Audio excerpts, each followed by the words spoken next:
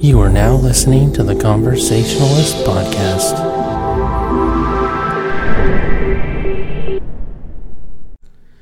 Well, hello, and thank you for listening to the Conversationalist Podcast. This is episode 52. I'm Jesse, and I'm here with Amanda. Hi.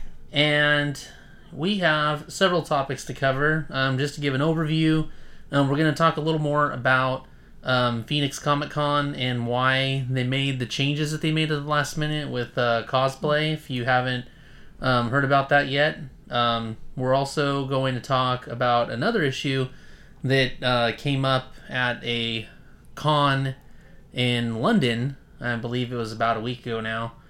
And then there's an interview with Steve Amell talking about Arrow. Again, this was at the London con. And then we move on to some news related to the Final Fantasy VII Remake and what's in store there. We then talk a little bit about a show that is very old and might be coming back to TV pretty soon. We're going to talk about the green lighting of a movie that has to do with a very beloved franchise that is in very deep in prequel territory. And then we're going to talk a little bit about Netflix and our dislike of them at this time. Let's see here. There's also a little bit of info on the Cable being cast and like what it could mean for like the X-Men franchise as a whole. And then we do a summary overview of the Wonder Woman movie. So with that, we will get right in the first topic, which has to do with Phoenix Comic Con and some of the changes they made. I don't know, do you want to briefly overview that while I open this bottle of deliciousness? I guess I actually was a little thirsty. Amanda's just drinking Coke this time. I actually got a Star Trek Klingon Imperial Porter that Amanda bought me from, where'd you get it at? World Market. Yeah. So, it's pretty good. I'm going to use my my Hearthstone bottle opener that we got from BlizzCon. Which is pretty sweet. I can help you with that. Yes, you can. So, you gonna drink that? Chug, chug, chug. Yep, so good. So, basically, we had a lot of criticism for Phoenix Comic Con, as well as a lot of other people that had been posting on their Facebook page, and mainly it had to do with everybody being pretty angry with drastic measures that were taken by Phoenix Comic Con related to I don't know, just generally props, what you could bring into the convention, cosplay, just anything that had to do with like cosplay props and whatnot. They basically put the axe on everything. They basically put in a bunch of security measures that limited, like where you could actually enter the convention from it and things like that. And so what ended up happening was when they did this, it was last minute. A lot of people hadn't really planned for it. And I want to say it was mainly because the first day of the con, none of those measures were in place. I think it might have been Friday. But then over the course of the weekend, on Saturday and Sunday, they basically said, okay, none of this stuff is allowed. I don't know that a lot of people were paying attention to the requirements that got put on their Facebook page at the last minute. And so there were a lot of people that were like turned away because they weren't meeting those like updated regulations as far as like, props and like what kind of shit you could have on your cosplay and, things of that nature. And so a lot of people were mad and, a lot of people were demanding refunds. One of the big things was that obviously Phoenix is hot this time of year. Yeah. And the security checks were taking so long that from a bunch of different news sources, it was said that I think it was in the neighborhood of like 2 hours was how long it was taking to actually physically get in the convention. And that there was like a rush, for the people from the convention to like, bring water out to people while they're waiting.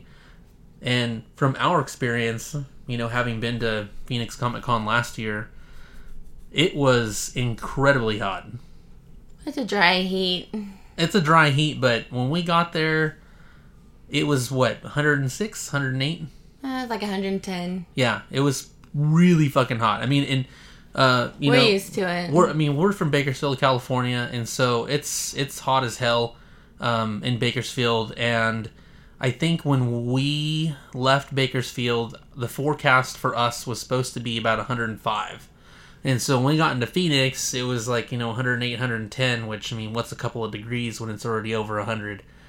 So when we got to Phoenix Comic-Con, it was relatively easy to get in. There wasn't a mega huge line.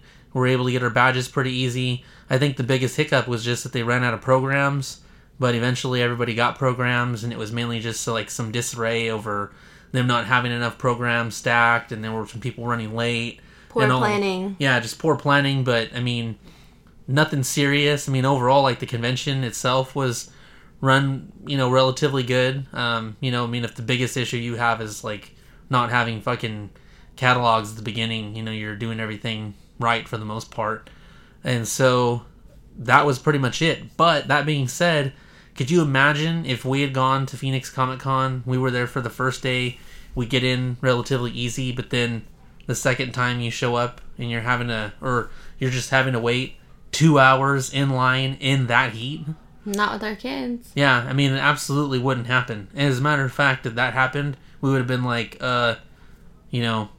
refunds for the remaining days or whatever, because there's no way I'm going to wait out in that heat for 2 hours, no matter how great if it was fucking San Diego Comic-Con, maybe. It's not that hot but there, even though. Yeah, it's San Diego, it's not going to be that hot anyways, but there's the humidity over anything. Yeah, but 2 hours, that's just insane, especially if you have kids, and that it's I don't know how they could expect people to really stay out there for that long. But that being said, there was a reason they did it, and that's the point we're getting to, is that, and obviously, I don't think there was ever... They didn't bother to tell anybody what the reason was. Right, and so, Very poorly written press releases, people. Well, they don't want to, raise alarm or anything like that, which I could kind of understand, but at the same time... Well, at the same time, they just need to be upfront about why it is they fucking changed the rules, because everybody thinks that they're just changing the rules for, the sake of,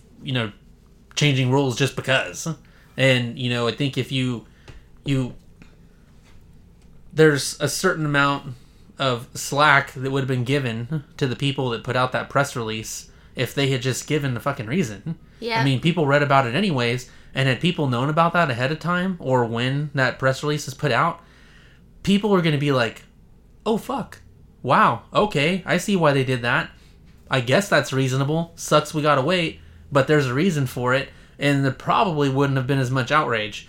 Ultimately, there were some people that did hear about it, were there, did know about it, and were still upset, and mainly it's because, oh, so this happened, and now you gotta punish everybody? Which, again, a lot of people are just like, look, if security had been put in place as it's supposed to be anyways, and security hadn't been lax from the get-go, then this wouldn't have happened, this would be a non-issue, and you wouldn't have to do this, that, for the lack of a, better phrase, punishes everyone, because that's how some people felt. So to get on to what actually happened was, there was a person that showed up at Phoenix Comic-Con that went there for the sole purpose of targeting Jason David Frank, who, if you don't know him, he had a cameo at the end of the Power Rangers movie, and more importantly... he's an original Power Ranger. Yeah, he's the original Green Power Ranger. So, there's a guy that had a fixation on him, and had, I guess, been thinking about, wanting to go out to this convention and kill him, and, apparently officers as well. Apparently this dude is pretty delusional, and he went dressed as the Punisher, and, I guess to fill some sort of, fixation with the character. He thought he was going to be, punishing bad people. He was, very obviously he's very delusional to begin with. He's wanting to fucking murder somebody, and he's wanting to, like, you know, kill officers and whatever. And so I guess this guy had been corresponding with like some celebrity, like through like some sort of fan page over the course of like a year, and it was like always kind of, you know, weird about their communications, but, you know, they kept in communication anyways, because for the most part, you know, dude was maybe awkward, but like never really dangerous or weird. But closer, like as the convention got closer, he started, you know, getting a little more strange with his, you know, contacts, and I guess the person that he was corresponding with was just like, you know, I'm not going to talk to this dude anymore. But then out of the blue, he starts messaging this this person again, and basically messaged them saying that, like, you know, he intended to go to this convention to kill Jason David Frank and whatever. And so that person ended up contacting law enforcement and notified law enforcement of what was going on. So Phoenix Police Department ended up showing up, made it to the convention, and intercepted this guy before he got to Jason David Frank and before he could harm anybody else. But he did have, you know, different weapons on him, firearms, and you know, so those were obviously, you know, seized from him, and he was arrested, and that's pretty much it. But immediately after, you know, that's when the convention basically put out that press release that, okay, hey, you guys can't bring any sort of, you know, anything that has to do with your costume, any sort of weapon, prop, with anything. No weapons. Which is silly, because the guy brought a gun.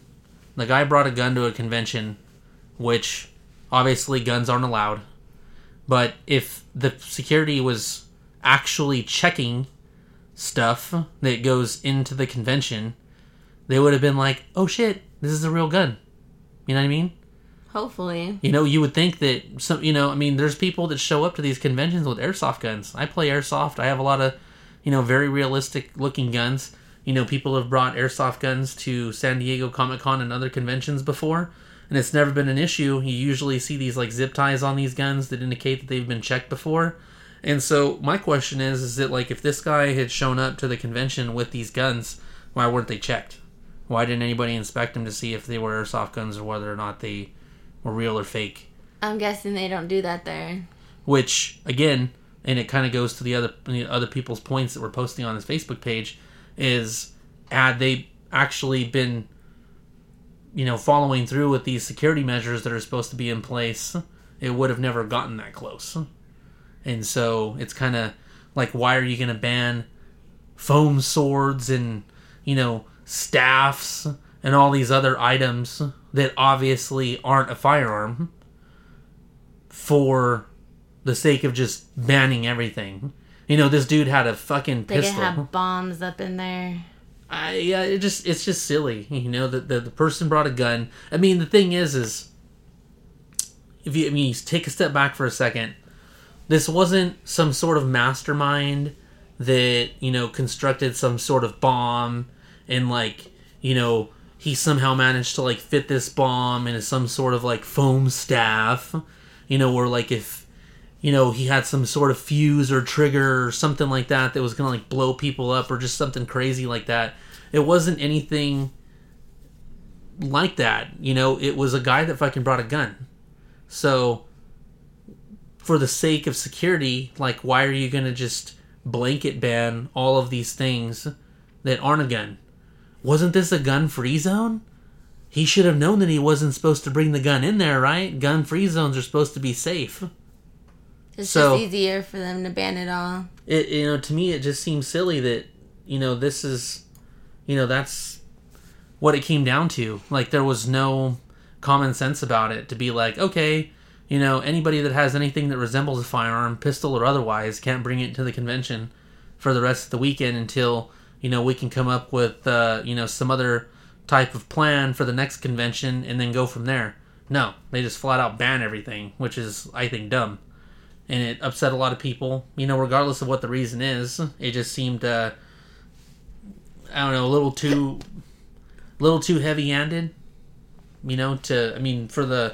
obviously they have to react. They have to make decisions that are best for all guests, and obviously they want to ensure the safety of all the guests and the attendees and anybody else that's going to be at the convention. But I think there was a lack of a measured response as much as it was just like an extremely quick reaction that was like made with breakneck speed. Obviously they'll probably have something better to work with next year, because I don't see why they do next year.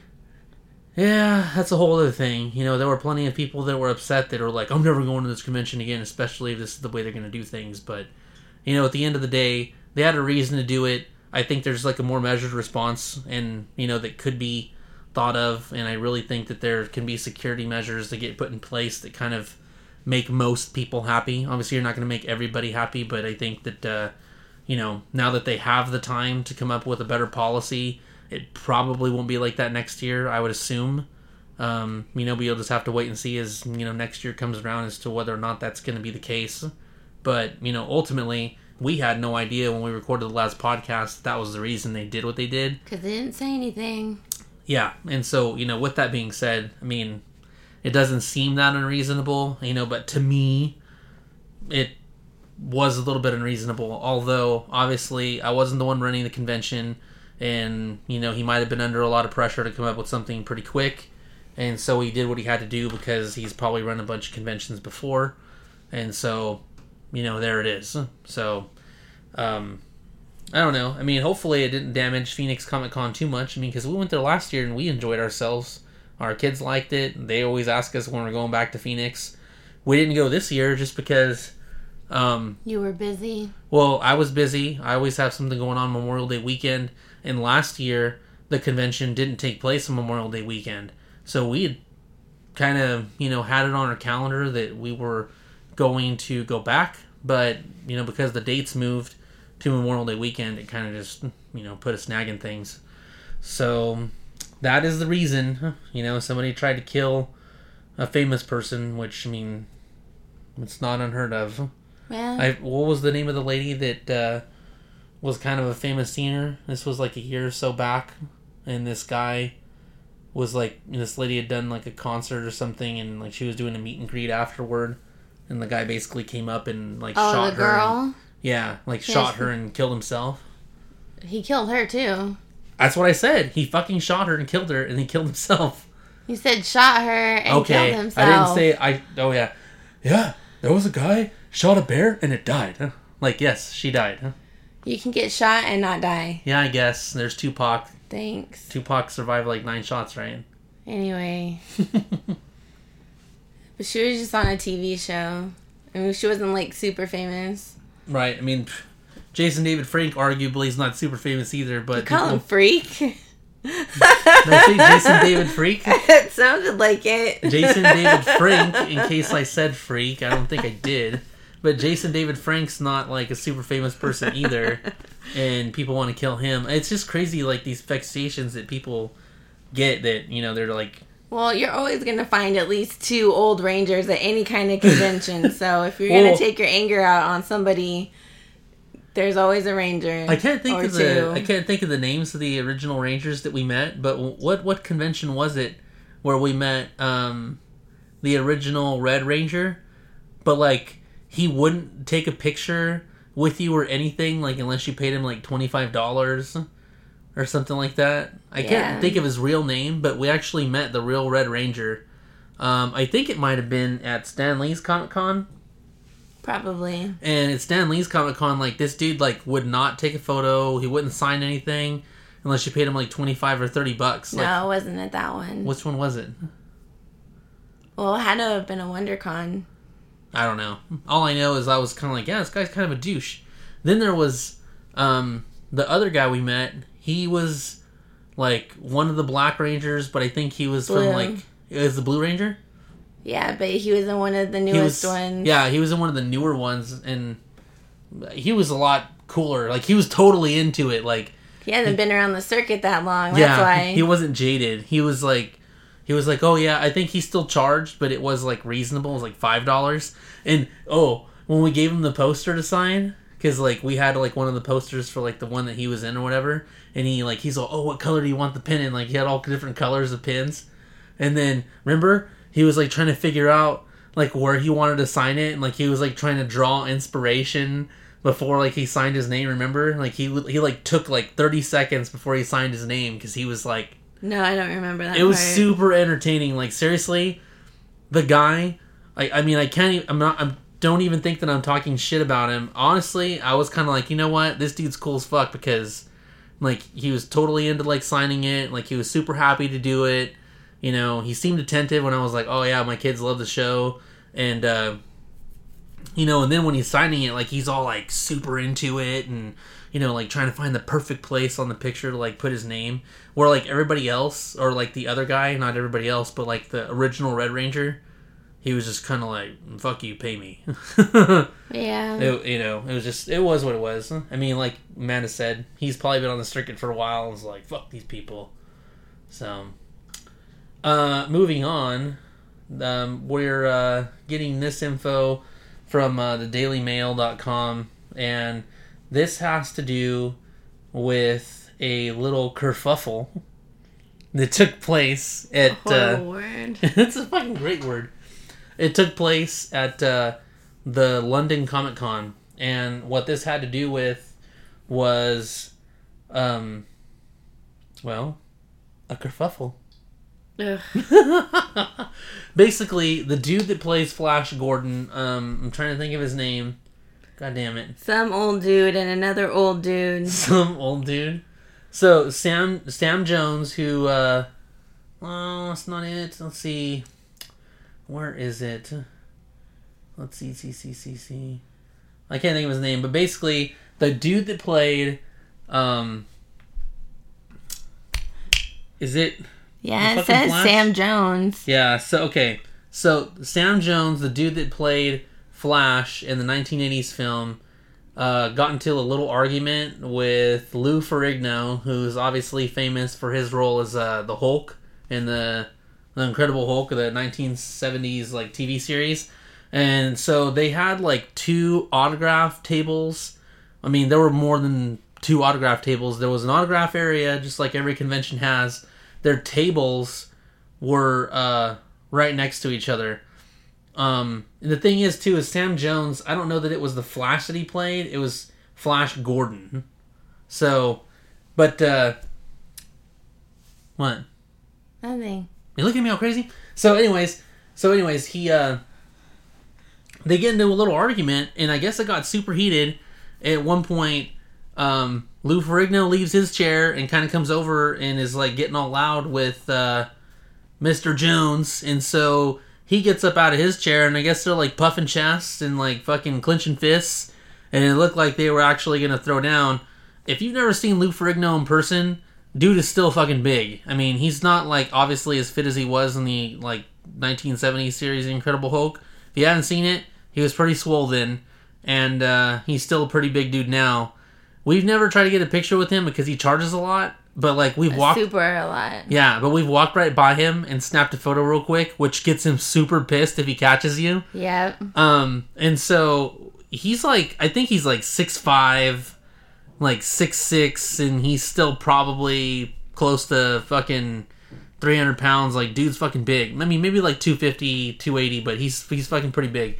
Anyways, Jones, he's not a small dude either. I want to say he's, like, 6'3", and he weighs about as much as Lou Ferrigno does. He's probably like 230, 240. They're pretty big-ass guys. And so these dudes look like they're about to fucking fight. And I guess some dude, just some random fucking fan, gets in between these guys, like right before they're going to fight to try to like break it up. And it's funny because like the people that saw this happen, this dude looked like a little fucking peon by comparison because, I mean... He was only like 5'7", looked like he probably weighed only like 160 pounds, and so he's getting between these like he's a big nerd. Yeah, he's getting between these 2 big fucking guys to like break up a fight. They should have let him fight it out. Honestly, that would have been super entertaining. Probably like one of the coolest things that would have happened at that convention. That's probably what they wanted anyways. Like, people are talking about him now. Who talks about him any other time? Nobody. Fucking, you're getting salty there, huh? I'm just saying. They're old. So, yeah, it's, some fans broke it up and it ended up not being anything. But, I don't know. I mean, Flash Gordon, he was not as fit as Lou Ferrigno in the original Flash Gordon series. looks like a regular Barnacle. Dude. What is his name? Barnacle Boy? Barnacle Boy from SpongeBob? Yeah, Lou Ferrigno is a fucking monster. So, I don't know. I think, like, somebody saved Flash Gordon's life. So, that's probably a good thing. And, yeah. So, yeah, fans saving lives. Big old fucking heroes they are. Let's see here. That was pretty much it for that. And so at the same convention, I think that somebody was actually talking to Steve Amell about... Steven. So I can't call him Steve? You're not best friends with him. Oh, I can't. Oh, so I have to be BFFs with Steve. How do you know he likes to be called Steve? Fucking every person named Steven's called Steve.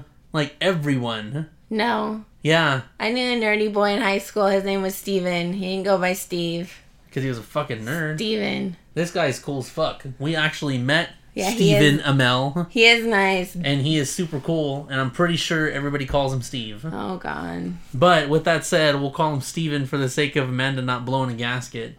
Because that's what it says. No. Okay, we're getting this story from comicbook.com. And Stephen Amell wants an Arrow movie with Robbie Amell as Batman. Pass. It's kind of sillier than it sounds, but basically it sounds like somebody was asking him a hypothetical question about whether or not he wanted a movie and what he would want that movie to have and all that kind of thing. And so when he was talking to these fans, he's quoted as saying, if I were going to do a feature-length film, what I would like to do is I would actually use every single important character from the history of the show that people thought were really important. I'd like to put them all in a situation where they'd all have to work together. And he says, and I would like to put the entirety amount of money that we put into an entire season into like 98 minutes of screen time and see what happens.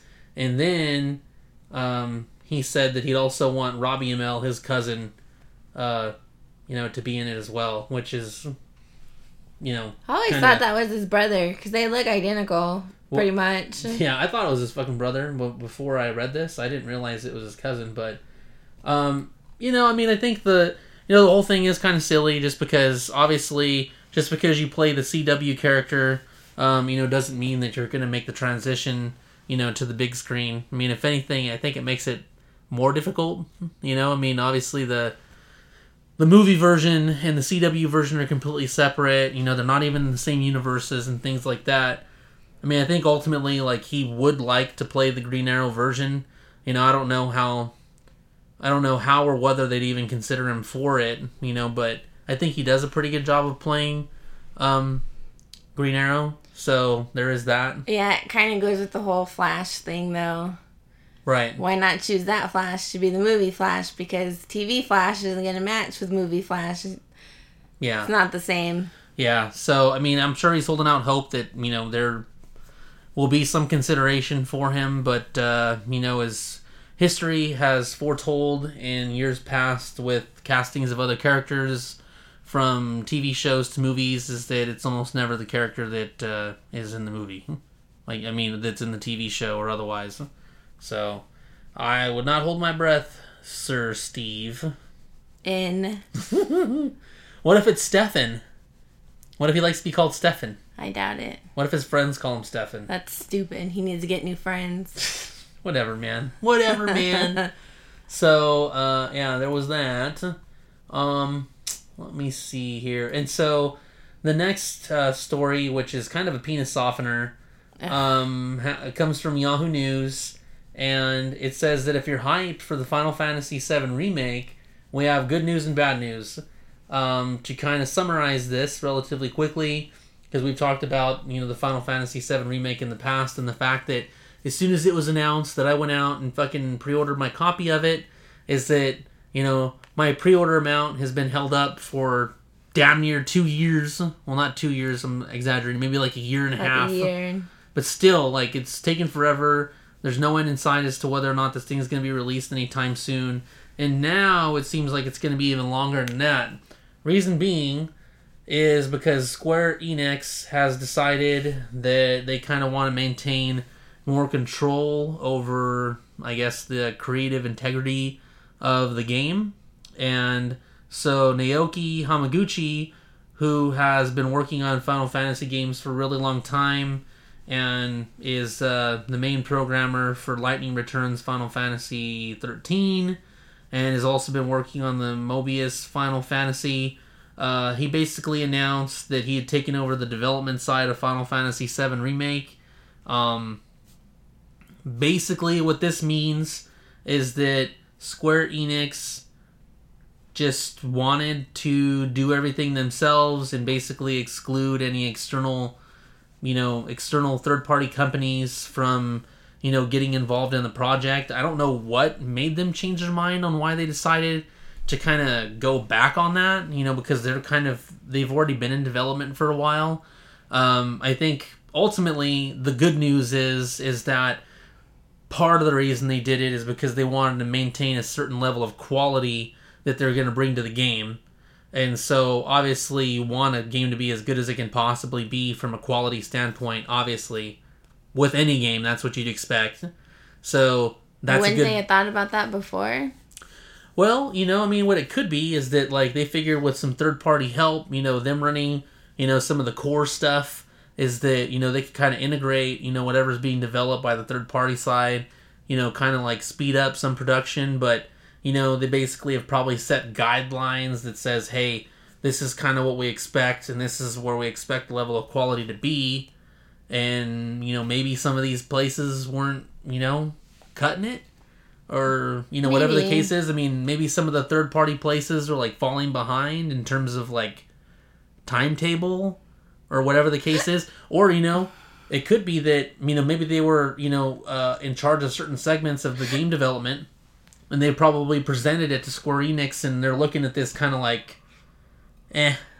maybe they were hoping that they would have been either further along, or they kind of had, a different vision for how some of this stuff would be in terms of, quality with the amount of time they have. Maybe. What do you think? I don't know. It just seems weird that they would change it like that. Maybe it's money. Maybe it's creative differences. There's a lot of what ifs or could be's. Yeah, I mean, but ultimately, the reason for kind of pulling the reins back in is that, hey, they're concerned about quality. That's never a bad thing to be concerned about. And so, whereas they kind of want to, put the reins in the hands of somebody who's been involved in other Final Fantasy development, that's a good thing. The only bad thing is that there's a possibility that places that have been working on the development side of maybe some of these external projects, is that if they have already been in development with these third-party companies or other companies that were, previously involved, is that if Square Enix is kind of stepping in on a quality control point, is that if they don't find that, some of these things have met their standards, is that they're going to have to basically go back and redo everything. And, who knows how far that'll set them back. We could be making some big assumptions, and maybe there's not a lot that they have to redo at all. But, there is that possibility, and whereas to me, they're already kind of behind schedule to begin with. It's kind of one of those things where it's God dang, I don't want to wait another 6 months to a year for them to have to, go back and redo all this shit that maybe they've already should have considered when they decided whether or not they wanted to use third-party companies and external cooperation. Yeah. I don't know. It's frustrating, but, ultimately, if they can come out with a better quality game, then, I can't complain too much, because the last thing you want is for them to, expedite the process only to get a shit game. That's true. So there is that. I am kind of bummed, though, because I've really been looking forward to the Final Fantasy VII Remake. I know it's not going to be a remake in terms of, it's just got better graphics. It's not a remaster. It's a remake. So there's going to be a lot of different things about Final Fantasy VII, but still a lot of the the overall story and characters that you got from Final Fantasy VII you're going to see again. So, Now, making a big transition over from fucking games, there's a television show that looks like it's actually got the green light to come back on TV. I don't know what channel it's going to be on or what the timetable is for when we can expect this to be out. This story is via popculture.com, and it has to do with the show Roseanne. Now, we're a little older, so we know all about Roseanne. I remember watching the original Roseanne television show. I wasn't allowed. My dad thought it was too crude. Yeah, my mom was a little bit different, and so we were allowed to watch Roseanne in the house. And so, I mean, I thought the show was okay. Like, the originals were fine. But, that being said, it's been off the air for a very long time, and now they're talking about bringing it back. And, you know, with that... Why not? Everything else has come back. Yeah, I mean, they're reviving a lot of other stuff. I would say the one different element to this is that apparently most of the characters from the original Roseanne show are on board. I mean, the same can be said for Fuller House. Yeah. And look what that resulted in. Fucking garbage.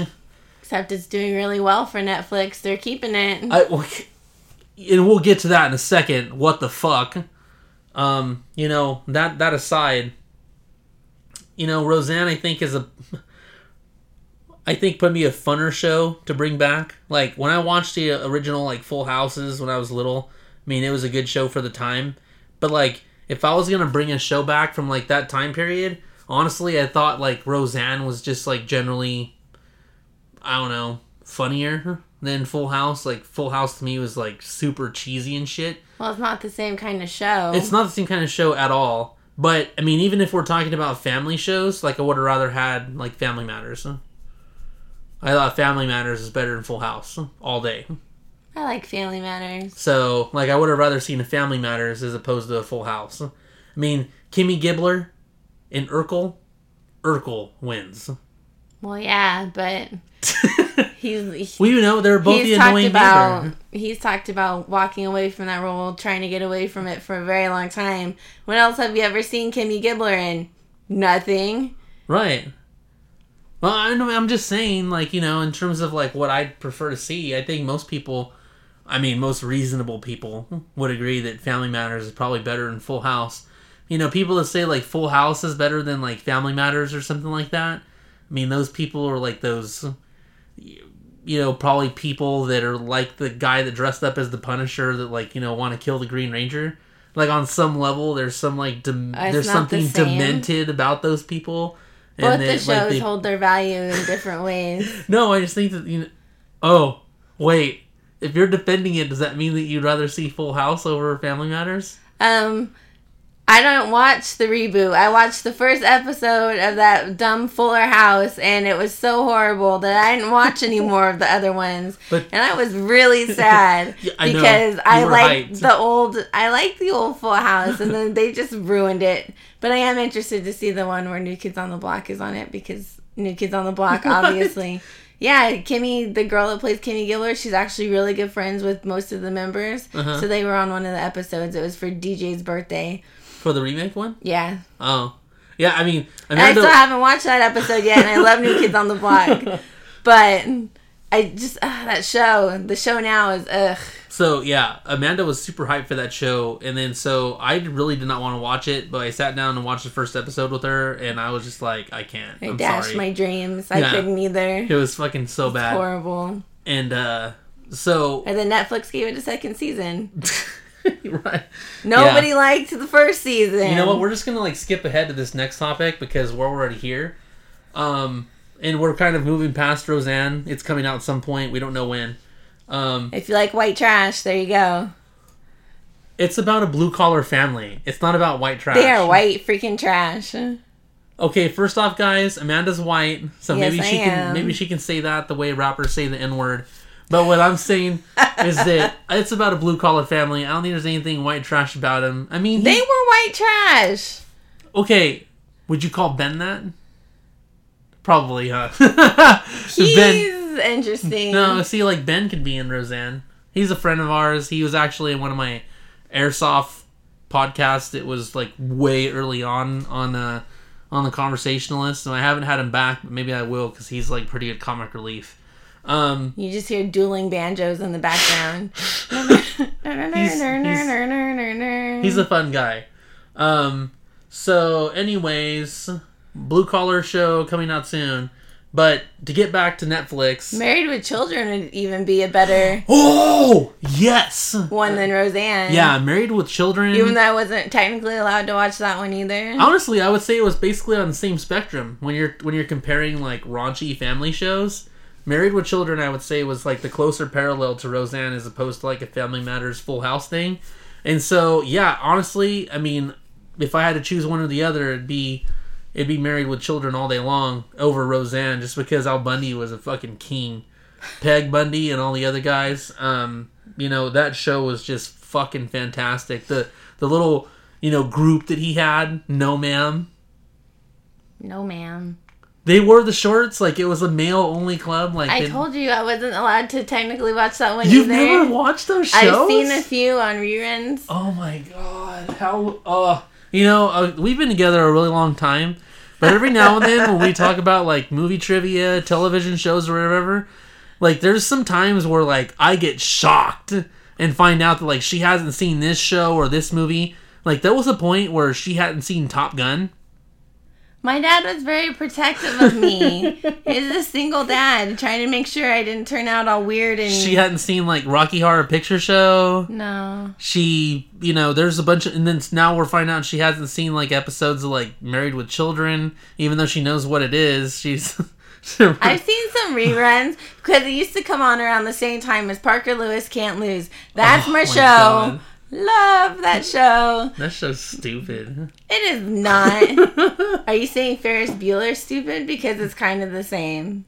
Well, Ferris Bueller's just like one movie, but like the movie was pretty decent. They also tried to make a really crappy TV show out of it. It didn't work out for them. But like Parker Lewis Can't Lose is just like a super lame television show. It's not. It's like a worse Boy Meets World.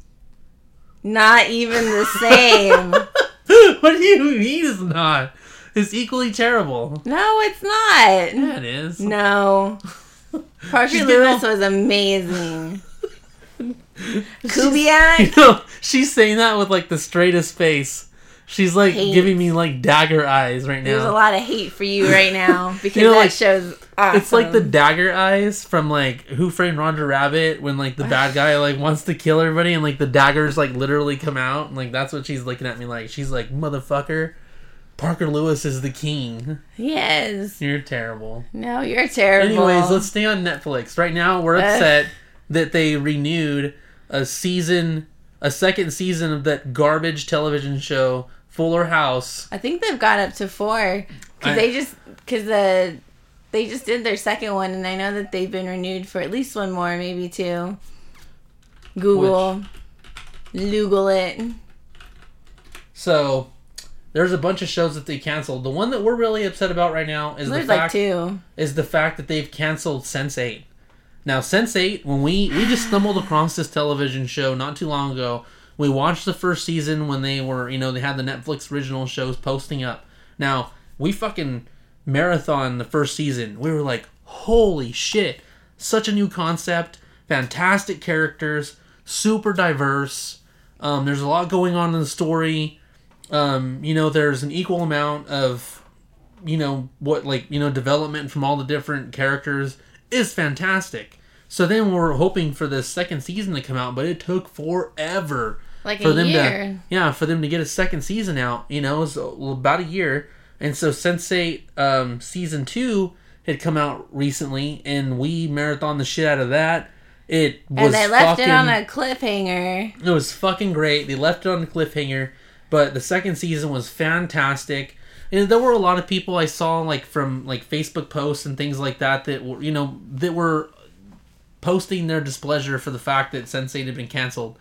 But there were a lot of people that were kind of like, you know what?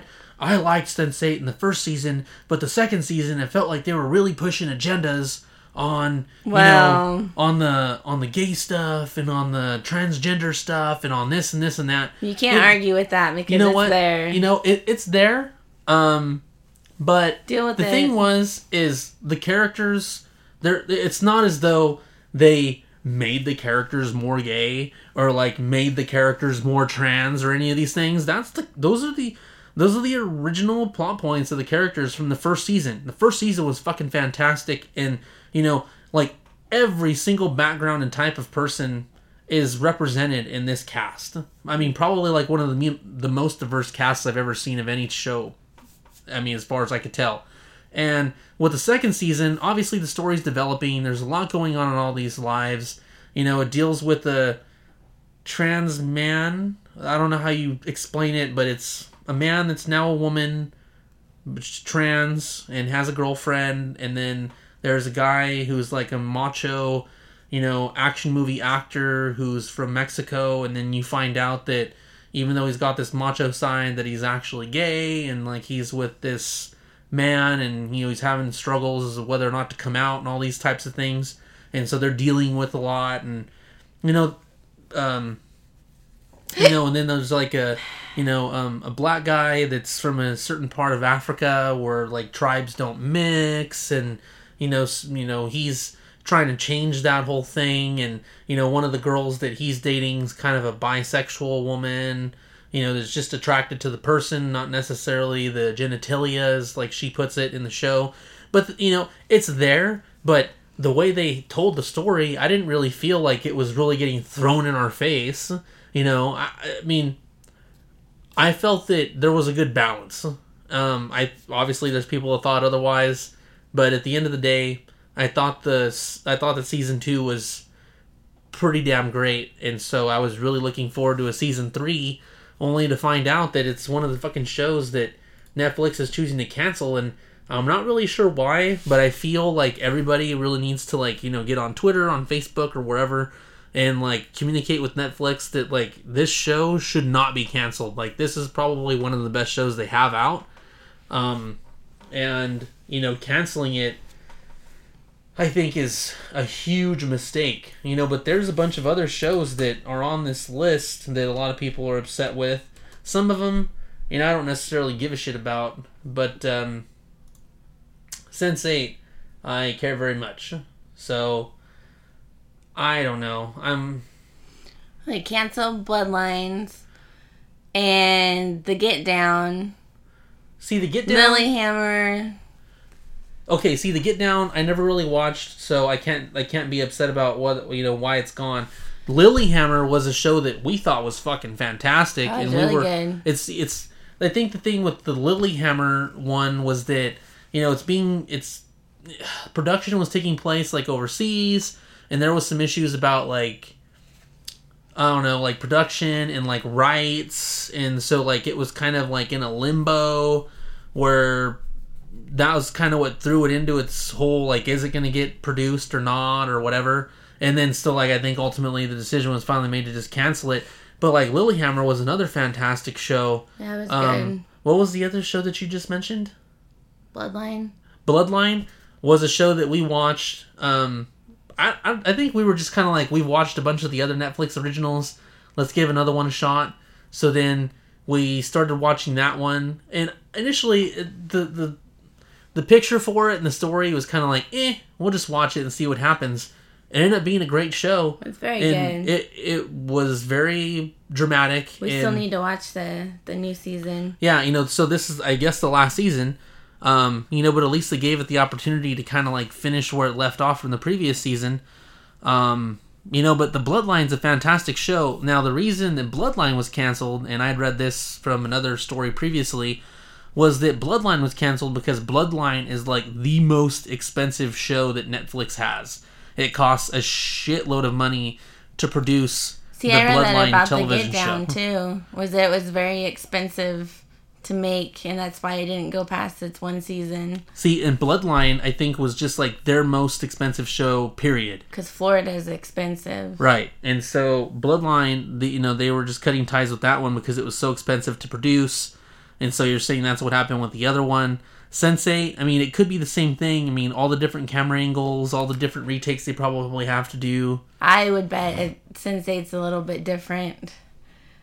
Like a political thing? Yes. I think it's ridiculous. Now, I would say that I'm probably a conservative / maybe kind of tipping moderate, whereas I kind of vote on issue, not party. And, with that being said, I didn't think that it was over the top with the storylines that they had and all of that. I mean, obviously everybody's different, but I don't know. Maybe I'm just a more reasonable person. But there were just like so many good shows that they canceled. Lilyhammer, fucking Bloodline. Now They're canceling Sense8. a lot of their originals. Well, I heard The Killing got canceled too. Huh. The Killing got canceled too. I'm trying to look for the list because we kind of just started digging a little deeper into this topic. We haven't even watched The Killing though. And but The Killing was supposed to be a good television show that we were, that we might have watched. But obviously, why are you going to want to start watching? Well, and they're going to be done with Longmire too, aren't they? Aren't they giving it the last season also? Yeah, they were going to cancel Longmire outright. But then there was enough backlash to where they extended it to one season in order to kind of wrap everything up. Which, at least they did that. You would think at a minimum, they would at least be able to extend Sense8 the same courtesy and at least allow it to wrap itself up. Just because it's too good of a show to just leave it like that. Or give it a little movie or something. Something. I mean, fuck, man. I mean, they put those Adam Sandler movies on there. Oh my god. And half of them are fucking garbage. I don't even... It's like he's just writing trash and then people are... He had a 6-movie deal, so... Was it 6? I thought it was 10. Oh, I thought it was 6. It was a lot of movies. So he can just do whatever he wants to with them. Yeah. I don't know. I think it's just... so bad. It's I feel like there's no rhyme or reason to any of the shit that they're canceling. It just makes no sense. There's shows that are fucking garbage that are allowed to stay, and then there's shows that are fantastic, original in every way, and they're getting canceled. I don't know. I guess I've aired enough of my grievance. I would say that if you agree with me to try to contact Netflix and see if there's enough people that are contacting them in order to maybe, get something done that can maybe reverse their decision for canceling Sense8 and at a minimum maybe extending it for one season so that we can at least get some closure to the characters. Move on from the bullshit that Netflix has been inflicting upon its subscribers, and we move on to a movie that will probably be in development relatively soon. I don't know about any sort of release date or anything like that, but basically, this is a story from Polygon.com, and it has to do with a Voldemort live-action film that is... I think it's the Voldemort live-action fan film moves forward with Warner Brothers' blessing. And so, Harry Potter's most iconic villain is getting his turn in the spotlight. This came out... So it's just a fan film? Yeah, see, initially I thought it was going to be an actual movie prequel, from Warner Brothers that was, going to be something of a theatrical release that we were going to be able to see the Voldemort, and how he became evil and all that kind of stuff. But it's actually going to be a fan film. It looks like it was actually put on Kickstarter to raise some funds for the show. So if you're interested in, wanting to know how Voldemort, got the way he was / Tom Riddle, then I would take a look at this fan film and see what's up. So I don't know. I guess you could just I'm trying to find the link here, but I'm having a hard time. So what I would do is say Google Voldemort / Origins of the Heir, which is on Kickstarter. There's a teaser that's out, and give that a look-see and see if it appeals to you. And so one of the final things before we get to our Wonder Woman movie review has to do with the casting of... not necessarily to do with the casting of Cable, because... most people already know that it's, oh god, I forgot his fucking name. Josh Brolin. So, basically, and the story is from comicbook.com, and the whole thing is about Fox producers talking about why Cable could shake up the X-Men movie universe. Having read the story already, but just kind of like already knowing stuff about Cable, is that when we were talking about this, it seemed like a pretty awesome thing now that you kind of like, take time to think about Cable in the X-Men universe, because, obviously you're talking about introducing time travel, alternate dimensions and things like that for the X-Men universe. And so with this introduction of this character, and a lot of people having a lot of displeasure for some of the previous X-Men movies. Like all of them. Yeah, and just generally most of them not being very good. Or all of them, except for Logan. But that was just him, not all of right. them. Yeah, so it's one of those things where they could potentially introduce Cable and then,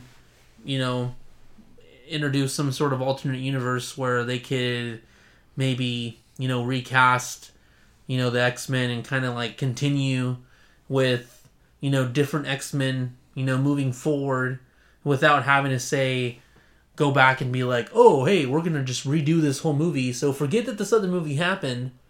We're just going to go ahead and redo it. Well, with Cable, basically thrown in the mix, it's, kind of giving them like a blank slate, so to speak, where they can kind of move forward without having to do the whole prequel or remake bullshit. They can just... They can finally fix it.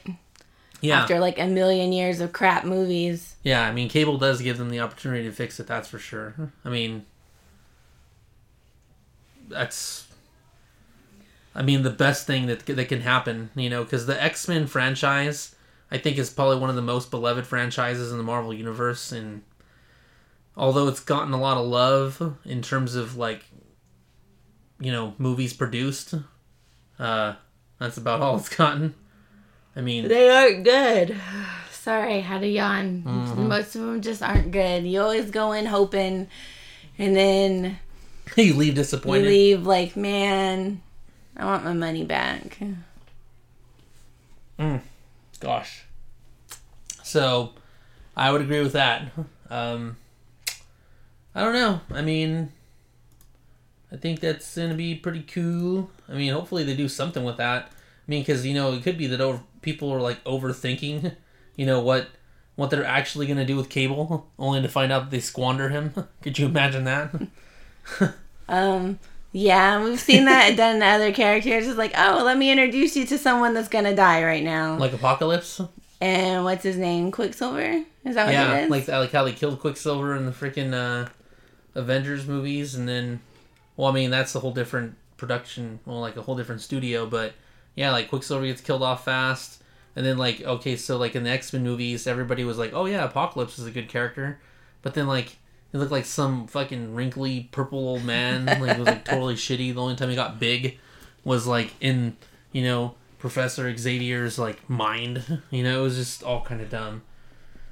But we will move on to our movie review of Wonder Woman. We actually saw this movie in 3D a couple of hours ago, and wow. Yeah, it's very good. Fucking absolutely wow. And I wouldn't say that this movie is just good for a DC film, because, everybody's always like, oh, the DC film, like, on the level of the DC films, like, probably... Well, this is the best of their franchise. Yeah, this Wonder Woman movie is the best DC film by far. Absolutely, unequivocally, the best fucking DC movie that they've made. Wow.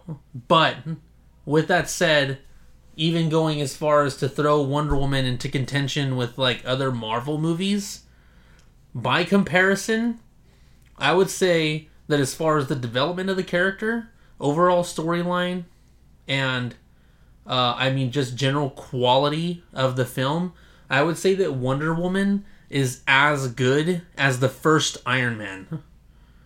At least. Because if you think about it, when you're watching the original Iron Man, you get a look at, how Tony Stark was, as a kid, growing up. Now he's, this playboy, whatever. And then you see that, you see his development, and how he becomes, the Iron Man, how he starts to use his powers, and then ultimately, he has to, use them to, essentially like save the world or, save people, so to speak. Wonder Woman, kind of that same storyline where like, she's a little kid, she doesn't know what she's capable of, she's getting training, eventually she's powerful enough, and then everything kind of comes to a head where now she's having to, use her abilities to a certain extent, but she doesn't know the full, she doesn't know what her full potential is, until she's the bad guy. Yeah, until she, she's basically put to the test, and starts fighting bad guys and stuff like that, and then ultimately, finds the final bad guy, to figure out, like, how powerful she actually is, only to find out that, she is in fact a god.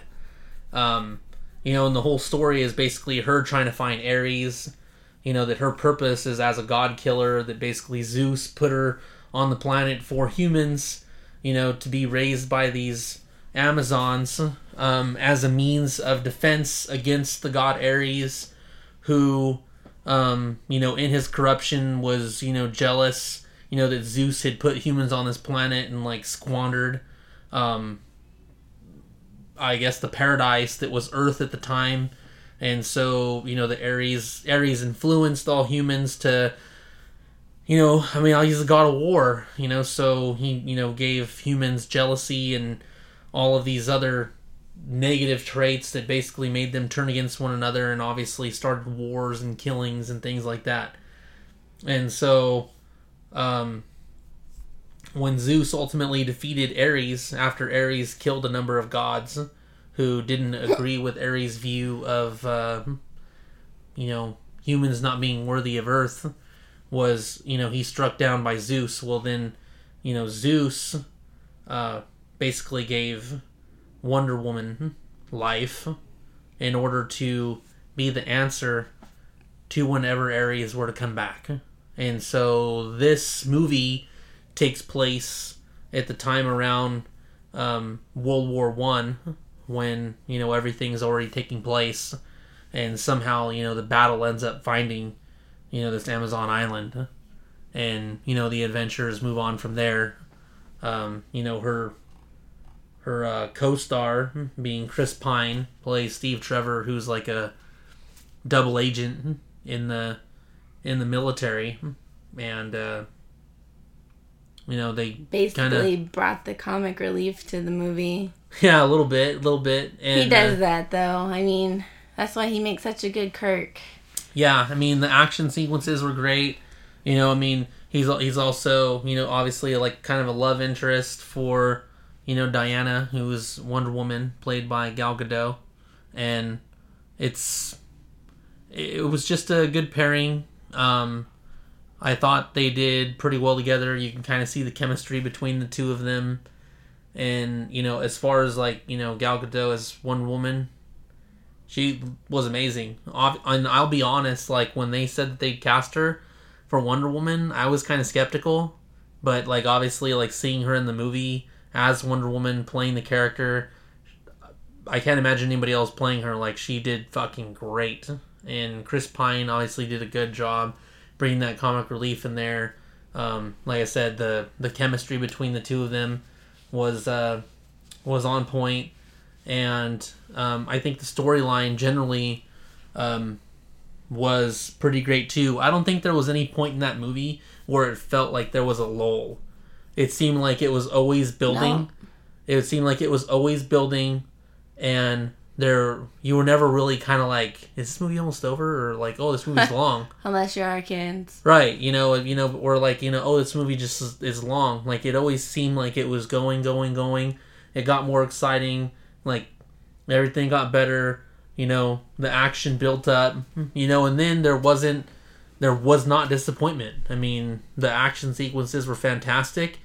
I'll be perfectly honest when I say that when I watched the movie, I actually got a little choked up.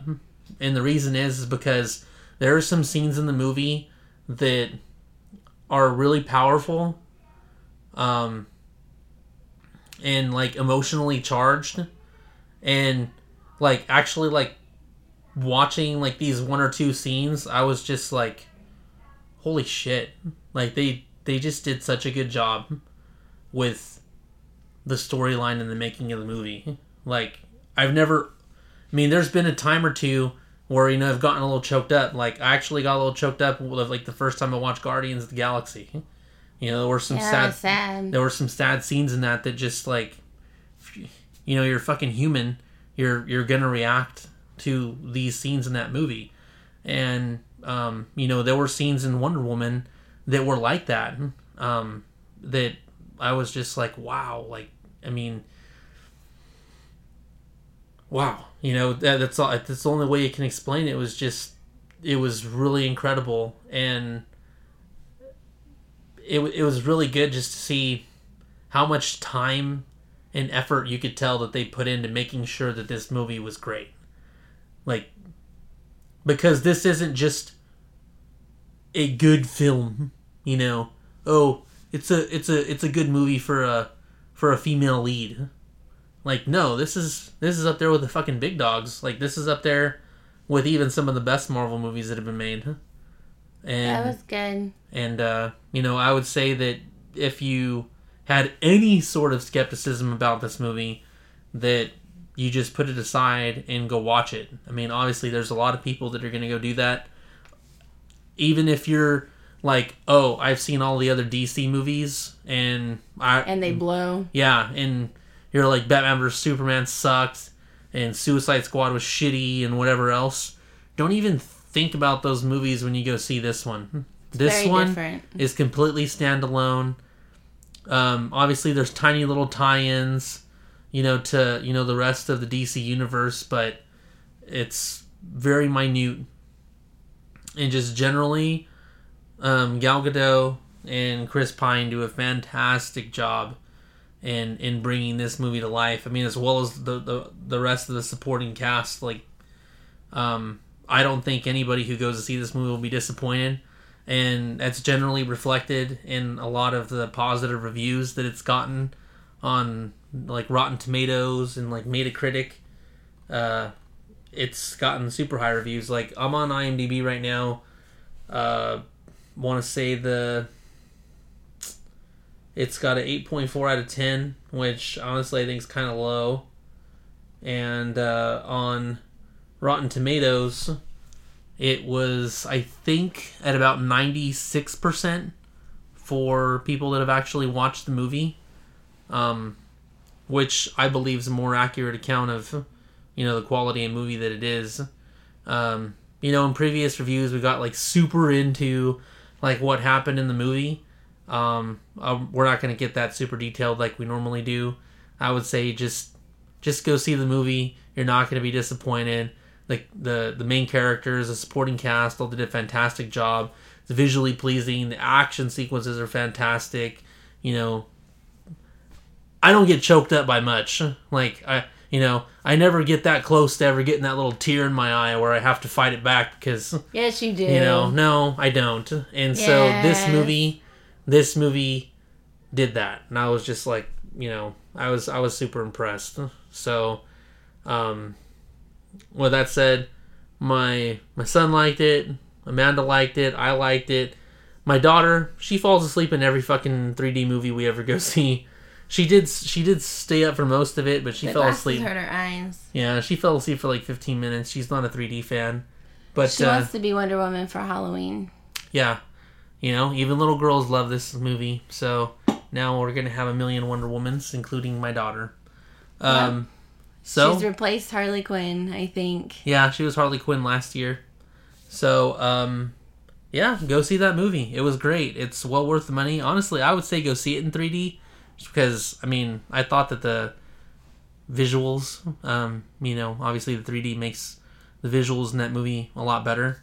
But obviously it's not absolutely needed. It doesn't look like they made the movie with 3D in mind. No. I just think in general, 3D enhances just the, the visual quality just that little bit more.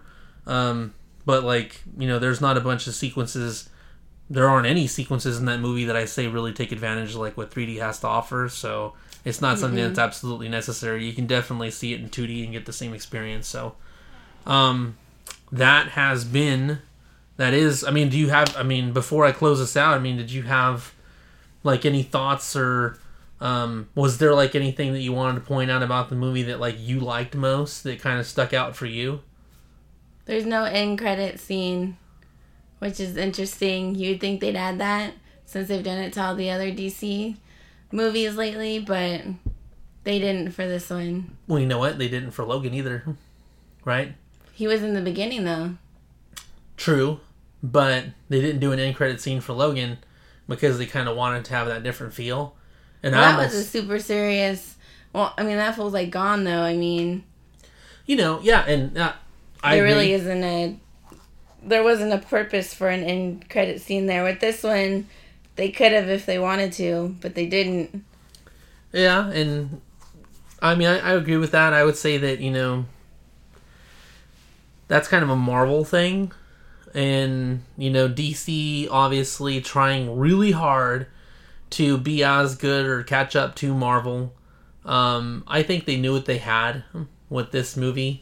And they didn't feel like they had to do the end credit scene in order for people to be happy with this movie. Not to say that you have to have the end credit scene to make people happy, but I mean, that's always been a Marvel thing, and so if you're going to a DC movie, you shouldn't expect, you know, Marvel type stuff from a DC movie.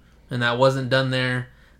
To be honest, they shouldn't have done it with their other movies, because if you're trying to set yourself apart, you shouldn't really, you know, copy who you're trying to overtake. I mean, do a fucking, I don't know. I mean, do a scene before, I don't know, or don't do anything at all. That's just my opinion. Or hell, just do one with whatever movie you feel it needs one. And obviously with this one they didn't, which is what they did. But yeah, again, highly recommend. This concludes episode 52. So, Jesse with Amanda. Woo-hoo. Saying thanks for listening to us yet again. Appreciate you, fam. Yeah, getting all fucking fidget spinner on it. But thanks for listening. Put your male romper on.